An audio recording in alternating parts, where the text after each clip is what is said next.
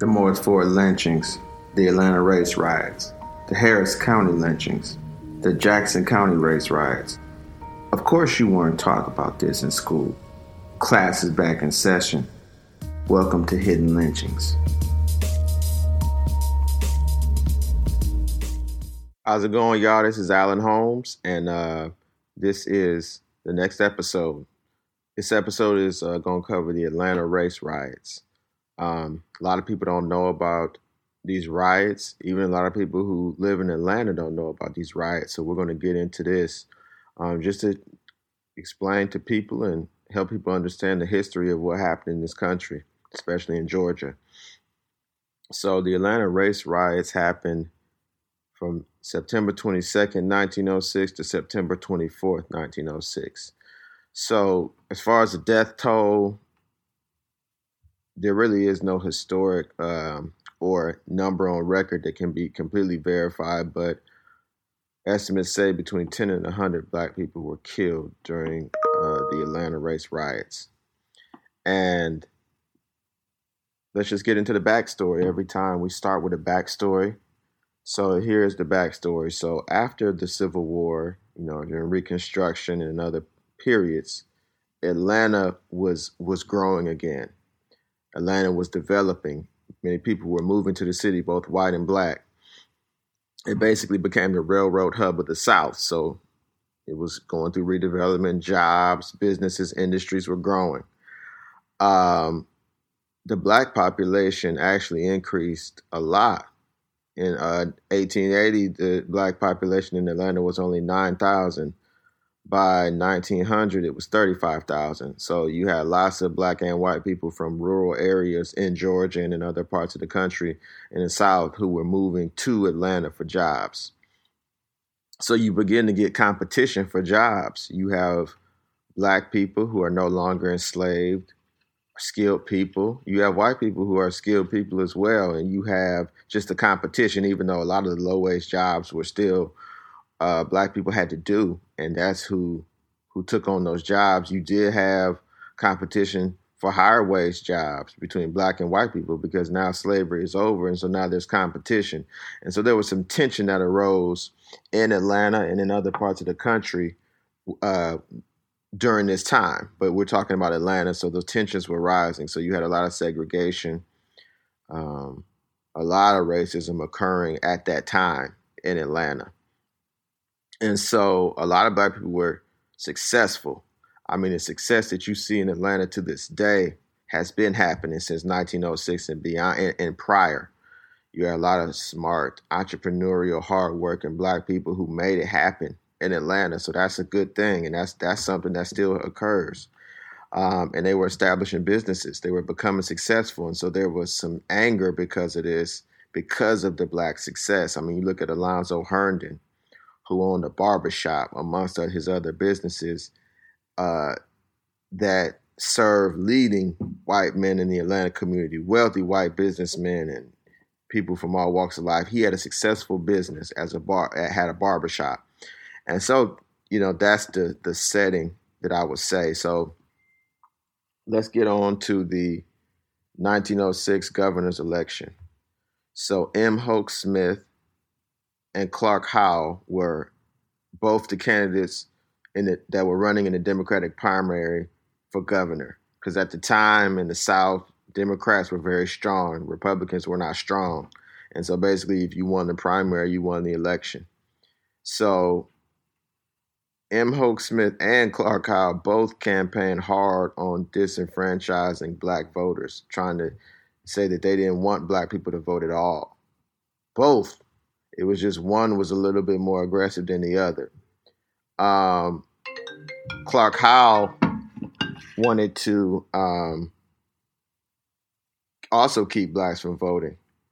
And M. Hoke Smith was the publisher of the Atlanta Journal at the time, and Clark Howell was the publisher of the Atlanta Constitution. Now you know that as the AJC, the Atlanta Journal-Constitution. So in the 1906 governor's race, both men were editors and in the press space in different newspapers, but both were pushing and basically campaigning to say to argue which one was going to be more aggressive in disenfranchising black voters. So this election plays into the race riot because of the connection of the Atlanta publishers and them both trying to determine and fight to see who was going to be the most racist and lay out a platform of disenfranchising blacks if they became governors. But that inflamed the tension as these men are campaigning. And so, that just sets the stage for the race riot itself. And there was even a stage play called The Klansman that had been released around that same time, right before the riots. And so this was a play that was shown in many different cities. And it was such a play that would inflame racial tension that many cities had to set up security where it was shown at the theaters in their city. And this stage play incited, some say, the riots themselves because it kind of played into the racial tension that was happening at the time. And for some reason, they continued to allow this play to run in different cities at different theaters. So these are some parts of the backstory that that kind of give you an understanding of how things got to the point of becoming a race riot. So let's get into the riot. So on September 22nd, newspapers had reported that, there were sexual assaults of 4 white women by black men. Obviously, that's a very bad thing. So, 2 men were indicted on that. But instead of letting the, process play out in terms of these men went from a courtroom and sentenced, white men and boys began to gather in downtown Atlanta. A mob just grew of people joining together in one space. So they began to just summarily beat, stab, and shoot random black people that they saw in downtown Atlanta who had nothing to do with these accusations.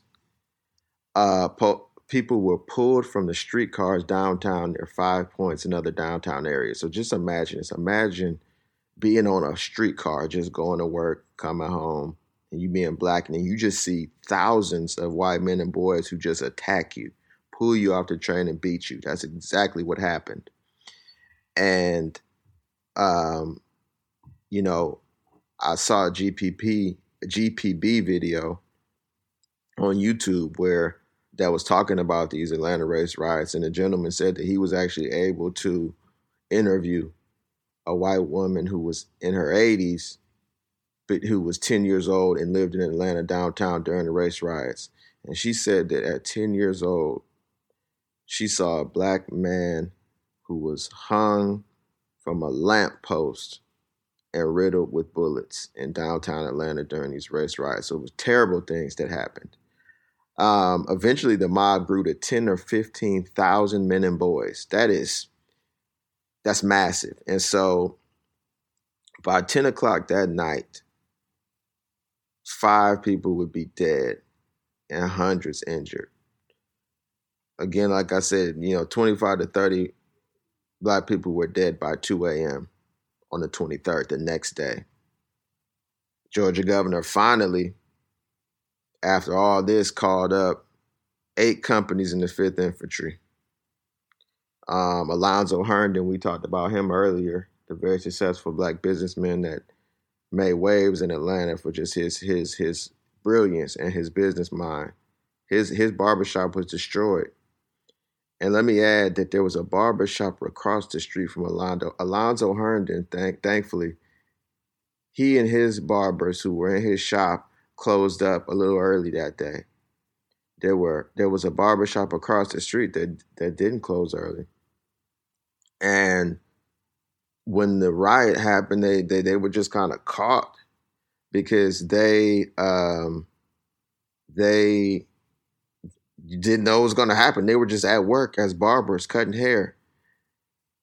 The mob went into the barbershop and killed most of the barbers and the customers. Um, it was terrible. Black restaurants and saloons that were on Decatur Street at the time were destroyed. Um, Businesses were destroyed, but thankfully some heavy rain stopped the rioting that night just because it rained heavily. Um, on Sunday, the next day, the violence continued, and some residents just left the city. Black residents left the city by train until things cooled off. The interesting thing is about the self-defense aspect of this, because a lot of black folks in the community began to defend themselves, probably were defending themselves in the riots as best they could, but they began to arm themselves and defend themselves, right? There were community members in Brownsville, which was south of downtown near Clark, Atlanta at the time. That's the name of the neighborhood. They met to strategize and figure out how they were going to defend themselves and arm themselves. The Fulton County Police actually learned of the meeting, and they raided this meeting, and a shootout occurred. So the police didn't do much to stop the rioters, but they basically attempted to break up the black people's meeting, who were just meeting to figure out how they were going to defend themselves from just being attacked. And so 3 militia companies were sent in to stop that. So 250 black residents were disarmed. Their weapons were just taken, including some professors from Clark Atlanta University. So eventually some black people did defend themselves, though, that weren't at that meeting but had weapons.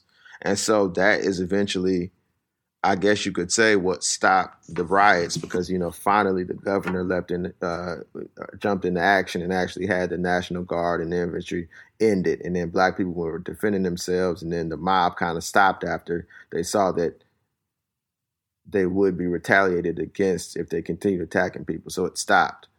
So as far as the governor's election, M. Hoke Smith was actually elected as governor, around the time or after these riots.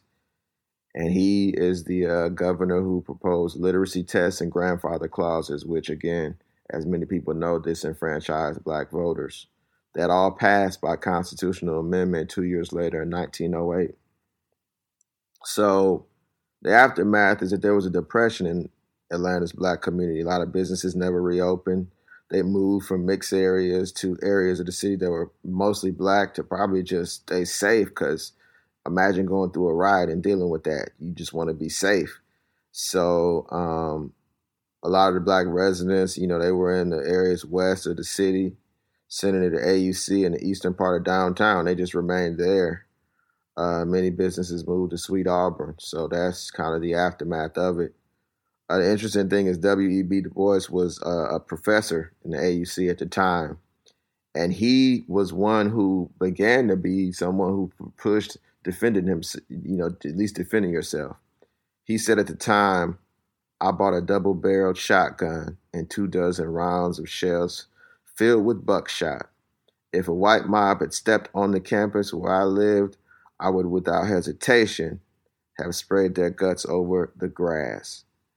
And many people don't know this quote is associated with him, but it shows that, even though he was a part of the Talented 10th, even though, he might not have been as aggressive in his approach to what black people should have been doing at the time, he believed in self-defense. Because I just can't imagine being just attacked randomly. And so you have to defend yourself. You just can't just die. You know what I mean? And so there has always been a push for people to be able to defend and arm themselves for self-defense, which is important to note. Also in the context of rising gun ownership of black Americans, if you look at the data over the last couple of years, especially this year, the growth rate that you see in terms of the rise in gun ownership has been led by black men and black women, which is just interesting if you look at history. So again, I hope you get something from this. Hope you take something from this just to be able to learn history, because it's important for us to know what happened and to get an accurate understanding of that. So again, as always, thanks for listening. I'm Alan Holmes.